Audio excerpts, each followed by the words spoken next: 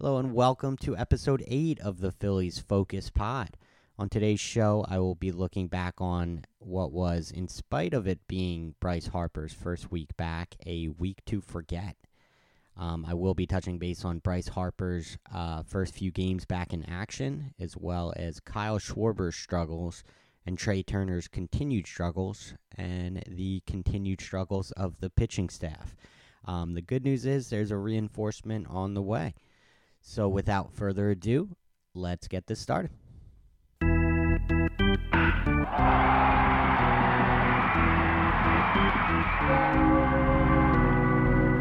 Interestingly, Pete Rose used to use a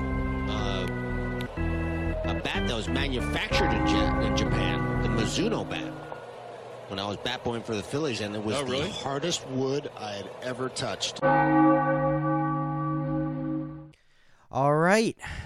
So I predicted the Boston series correctly. So there's that. I did not predict the Dodgers series correctly. As I said, we would take 2 out of 3 over in Los Angeles, and we went 0-3, got swept. LA brought out the brooms on us. Scored 36 runs in the 3-game series against us to our 11. Started off Monday just terribly. Lost 13-4. Taijuan Walker gave up 8 runs, was just struggling with his command once again. Just a terrible outing, terrible game, and that was that. Tuesday was even worse. Lost 13-1. That was Bryce Harper's return. Really not much to say there. Strom looked gassed. He looked tired out of the gate. The bullpen just imploded like it was in the first week of the season. And, that was that as well. Wednesday started off looking different. We ended up losing 10-6, but we blew another 5-0 lead with Nola on the mound.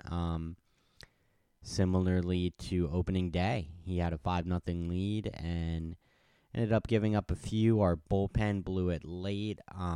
Sosa had a huge error in the 8th inning that gave up 2 runs that gave the Dodgers a 6-5 lead. We did tie it in the top of the 9th, 6-6, and then with the bases loaded against good old Craig Kimbrell, Max Muncy, who I believe is leading the NL in home runs, hit a walk-off grand slam. So that was that for the series. Shut the door, lost it 0-3, lost the game 10-6, and like I said, lost the run differential 36-11. So just got manhandled out there in Los Angeles by a surging Dodgers team. They came out of the gate to start the season in non-typical Dodger fashion. We're kind of hovering around 500 for a while, but they're really hitting their stride now, and we were caught in the middle of what is a hot stretch for them. And, so that was that.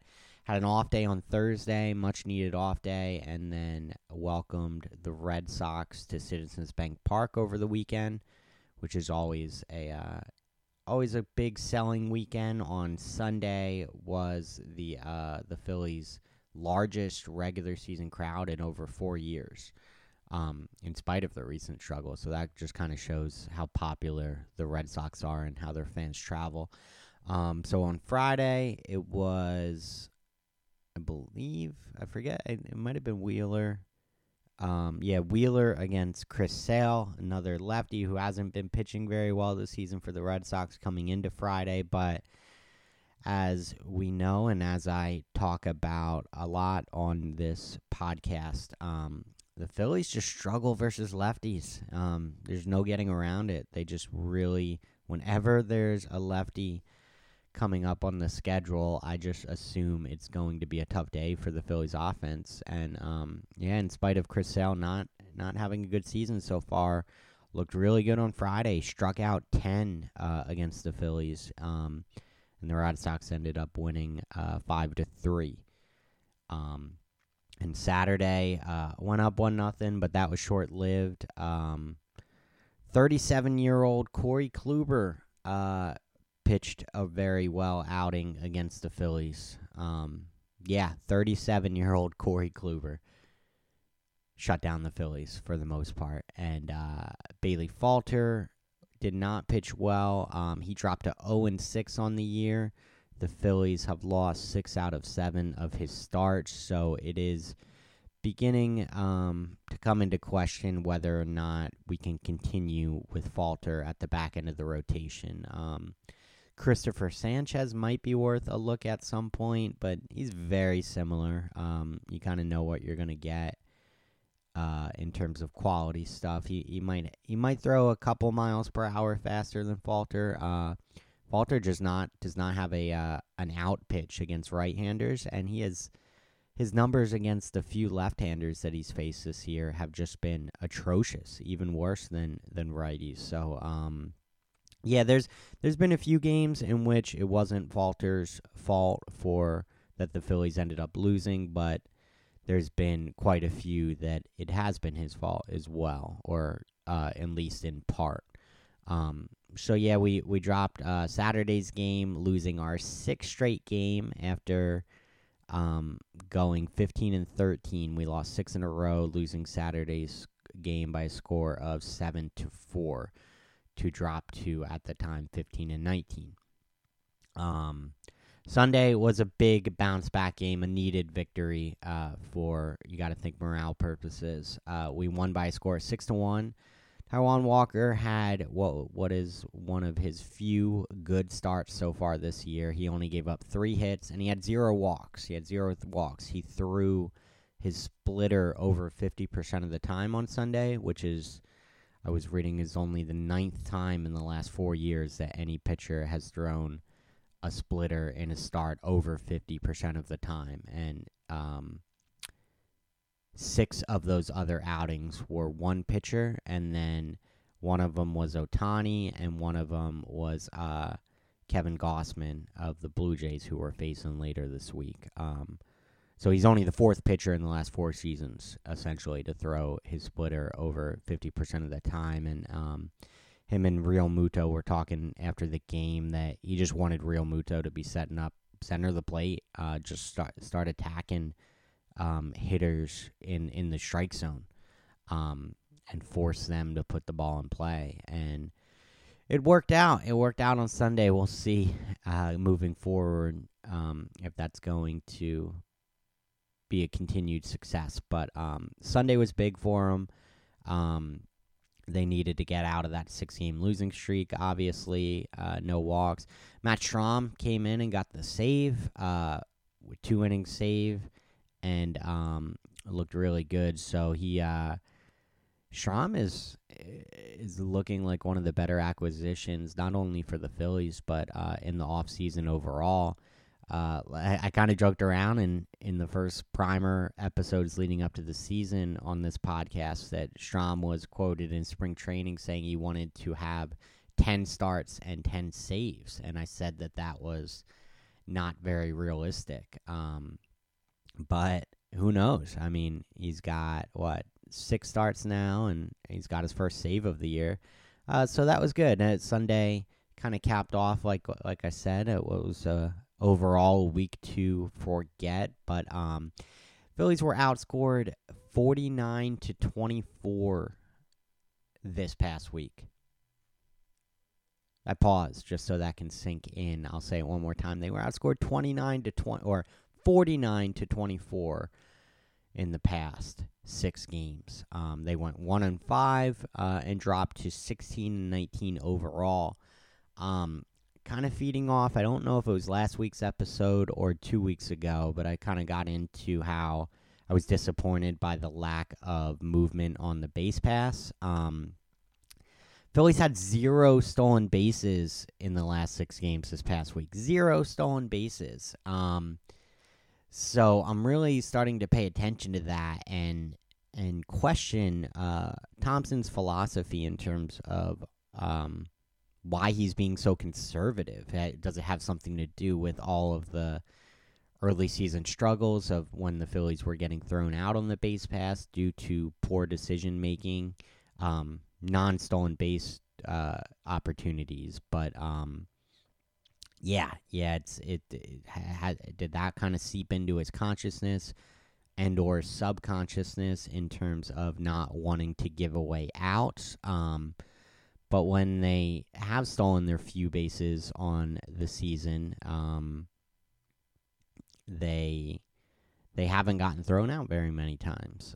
Only a couple times have they been thrown out. I don't think that they've stolen a base since I was talking about it last time. They're still at 18 stolen bases as a team on the whole year. In, what are they, 16 and 19? So 35 games, they have 18 stolen bases in this new MLB that is just encouraging movement on the base pass. So, that's very disappointing to me. And I would love to see a very high uptick in stolen base attempts, and just get some movement, get some aggression going. If we're giving up 36 runs in 3 games to the Dodgers, we need to try to steal as many runs as we can.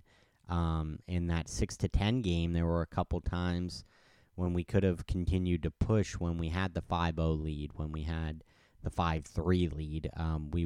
We were playing conservative at that point, and maybe if we had gotten a few extra runs to make it 7-4, 8-4, maybe we end up winning that game just based on some better opportunities. Getting the runner to third base with less than 2 outs, things of that nature. But I digress. It was Bryce Harper's first week back. Started off with a rough first game, that 13-1 loss on Tuesday. He went 0 for 5 with, I think he had 3 strikeouts. So that was to be expected, no biggie. But so we'll eliminate that game. So we'll say in the 4 games since his game back, he has 7 hits and 6 runs scored. Already has a couple doubles, a homer. So I am very excited and looking forward to him starting to kind of stabilize this lineup a little bit that was really starting to slow down after a hot few weeks there. Stott has predictably come back to earth. Castellanos has struggled this past week. So Alec Boehm has not continued to produce the success that he had in the first couple weeks of the season. He hasn't hit a home run in, I want to say, since the second week of the season. He came out of the gate hot, feeding off of his hot spring training power-wise, and he had 3 home runs in the first 2 weeks and hasn't had another one since. So everyone is kind of, everyone is kind of slowing down a little bit, and Brandon Marsh is still playing well, but is coming back down from the high that he was on. So we need Bryce Harper, obviously. So welcome back, Bryce. Good to have you. Segues me right into Kyle Schwarber. A lot of people were saying, due to the ban on the shift, that he was going to have a bigger year in terms of upping his average, which even historically he's around like a 230 hitter, I think, for his career. So last year wasn't too far off that at 218, but he's not an average hitter. That's not something that is to be expected by him, but he just had a 1 for 30 stretch that he snapped out of on Sunday. A 1 for 30 stretch from Kyle Schwarber. His average is down to 188. He is last on the team in terms of the regulars in doubles. Now, I know he's not obviously speedy whatsoever, but you would think a guy with his type of power could be hitting it into the gap, could be hitting it down the right field line more often, and could be getting more doubles. I really don't see any excuse for him to be last of all of the regular position players. He played in 35, all 35 games. So that's just inexcusable. He's first on the team in strikeouts, so he's last in doubles, first in strikeouts. And yeah, we need more. We need more from Schwarber moving forward. He does lead the league. No, he does not lead the league. He leads the team in home runs at 8. But even that, I'm beginning to kind of look further into his home runs. Now, last year it was more understandable, batting leadoff the majority of the season, and he has batted leadoff a decent amount this year too. But the vast majority of his home runs are solo shots. 7 out of his 8 home runs this year are solo shots. So that begs the question: is it a psychological thing? Are pitchers obviously giving him better pitches to hit when there's nobody on base out of less trepidation for giving up the long ball? Are they pitching him more conservatively? Obviously, if he's got 1 or 2 guys on. But that's something I'll look further into and dive into the numbers maybe for next week's episode, is his actual statistics with men on base versus no one on base, and why he isn't able to hit more home runs when he has the opportunity to score more runs and drive more guys in. He's near the bottom of the team in RBIs as well. So yeah, I don't know. We're gonna get our home runs from Schwarber. There's no questioning that. But yeah, I don't know. I'm I guess I always have. I question his overall value in terms of an outfielder. And, everybody says, the intangibles. And he's a locker room presence. He was a huge part of that World Series run last year because he brought the locker room together. The camaraderie, the kinship. That's Kyle Schwarber. That's what he has to offer, is what I'm told. And I don't doubt those things, but at a certain point, it's beginning.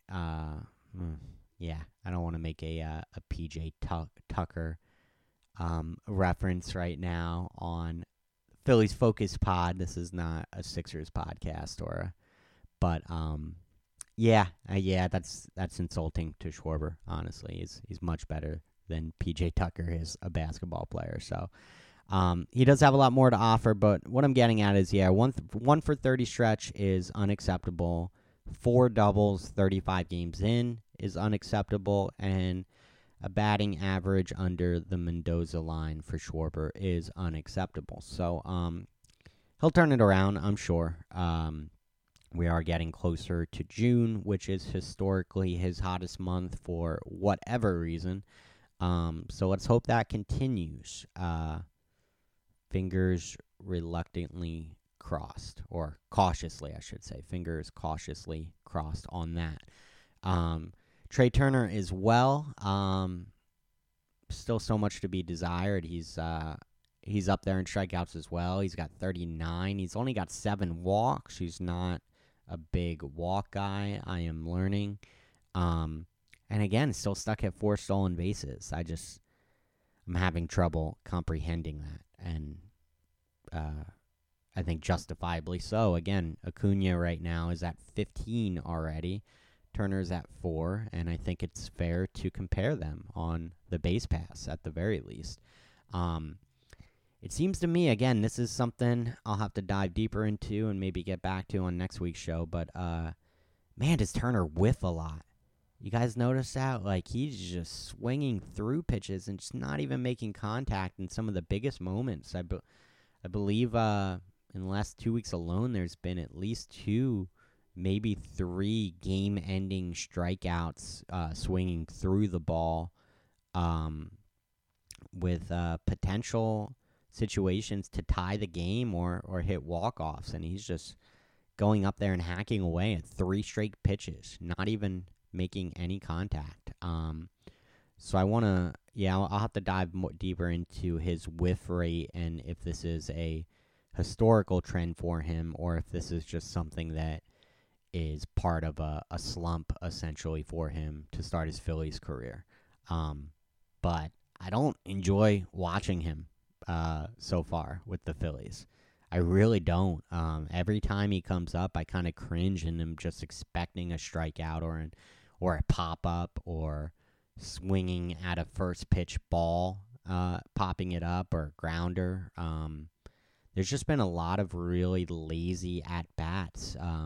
He doesn't seem to make the pitcher work to throw him a bad pitch. He just goes up there hacking away, and it seems like part of the opponent's game plan so far this season has been to just attack him.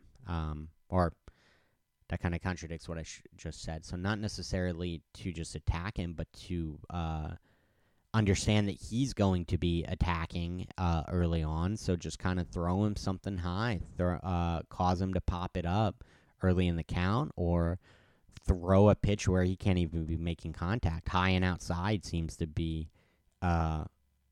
his kryptonite so far, or you know what I mean.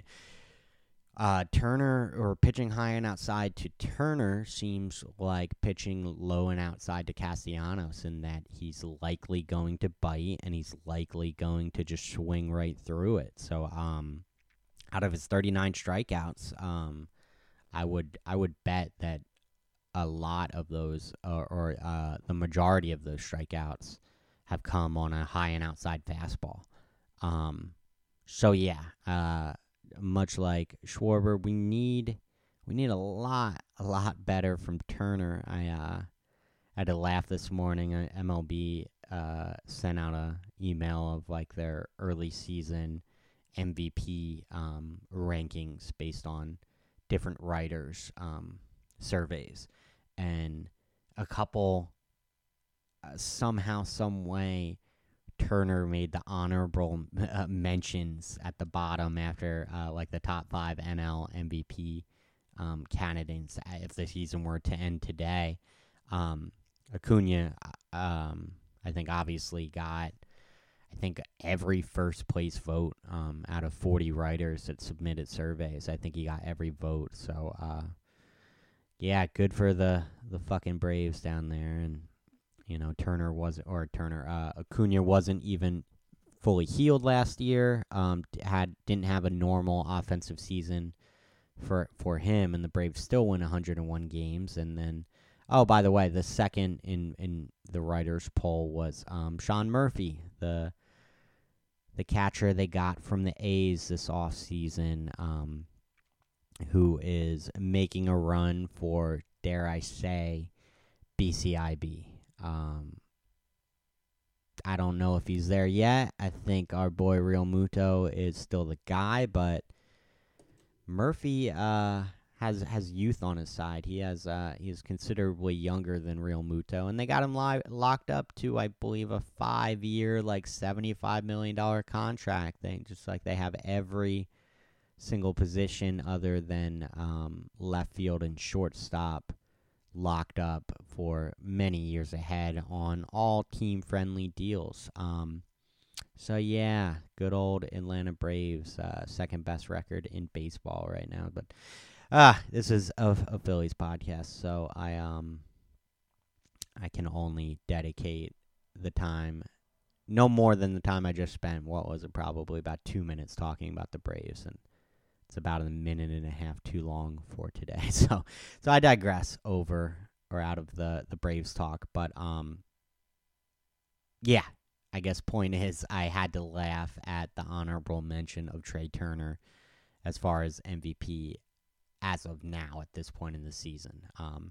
I don't know what's going to happen. I don't know what it's going to look like at the end of the year and how his season will turn out. But as of now, it has not been a good grade. I would grade Turner's season so far as, I don't know, C- compared to what we, like I said, 4 stolen bases, only a couple home runs, maybe 3 home runs. Need a lot more of that than Trea. So moving on to our pitching, which is, I already talked about this past week. We had hit a hot stretch there when we were playing really good baseball for a few weeks with our pitching starting to look like it was starting to kind of figure some things out. But man, did that change of late. We're 24th in the league in terms of runs allowed. We're 26 in team ERA. So I'm not sure how much we can really do about that as of now. But the good news is Ranger Saurez is coming back from the injured list by this weekend. They are bringing him up one rehab assignment start short than they were planning. It seems like in large part due to necessity, but also they were saying because he's progressed faster than they were even hoping. So he ended up with, I think it was 3 starts. He started once at AA Reading and then twice at AAA Lehigh Valley. So going into his last start, they wanted 4 innings and 65 pitches, and he ended up going 5 innings and 48 pitches. So a very efficient outing in AAA. And it looks like he's going to start Saturday in Colorado. So that's kind of a tough place to come back and pitch your first game of the year as you're still kind of redeveloping your conditioning in that high altitude, obviously, and then the ball flies in Colorado notoriously. So it's kind of tough to bring him back against Colorado, but at the same time, it's, I guess, when we'll need him the most as well. So big weekend series. Welcome back, Ranger Saurez. First time, not the first time because he pitched in the World Series, but I'll never forget to be at Game 5 last year against San Diego. I was there for the NLCS clincher and obviously the Bryce Harper home run. But what is just as memorable for me in terms of that game is when David Robertson came in and I think he walked 2 batters. He got a strikeout for the first out, and I think he walked 2 batters. So I know it was first and second. The Phillies were holding the 4-3 lead, and there was 1 out. And Ranger Saurez gets brought in, and I was very confident at that time. I loved the move. I had no idea what was happening until I saw him walking out of the bullpen through the outfield, and I just felt like we got this. It's Saurez with his demeanor. I really believed, and then what was it? 2 pitches, right? He got the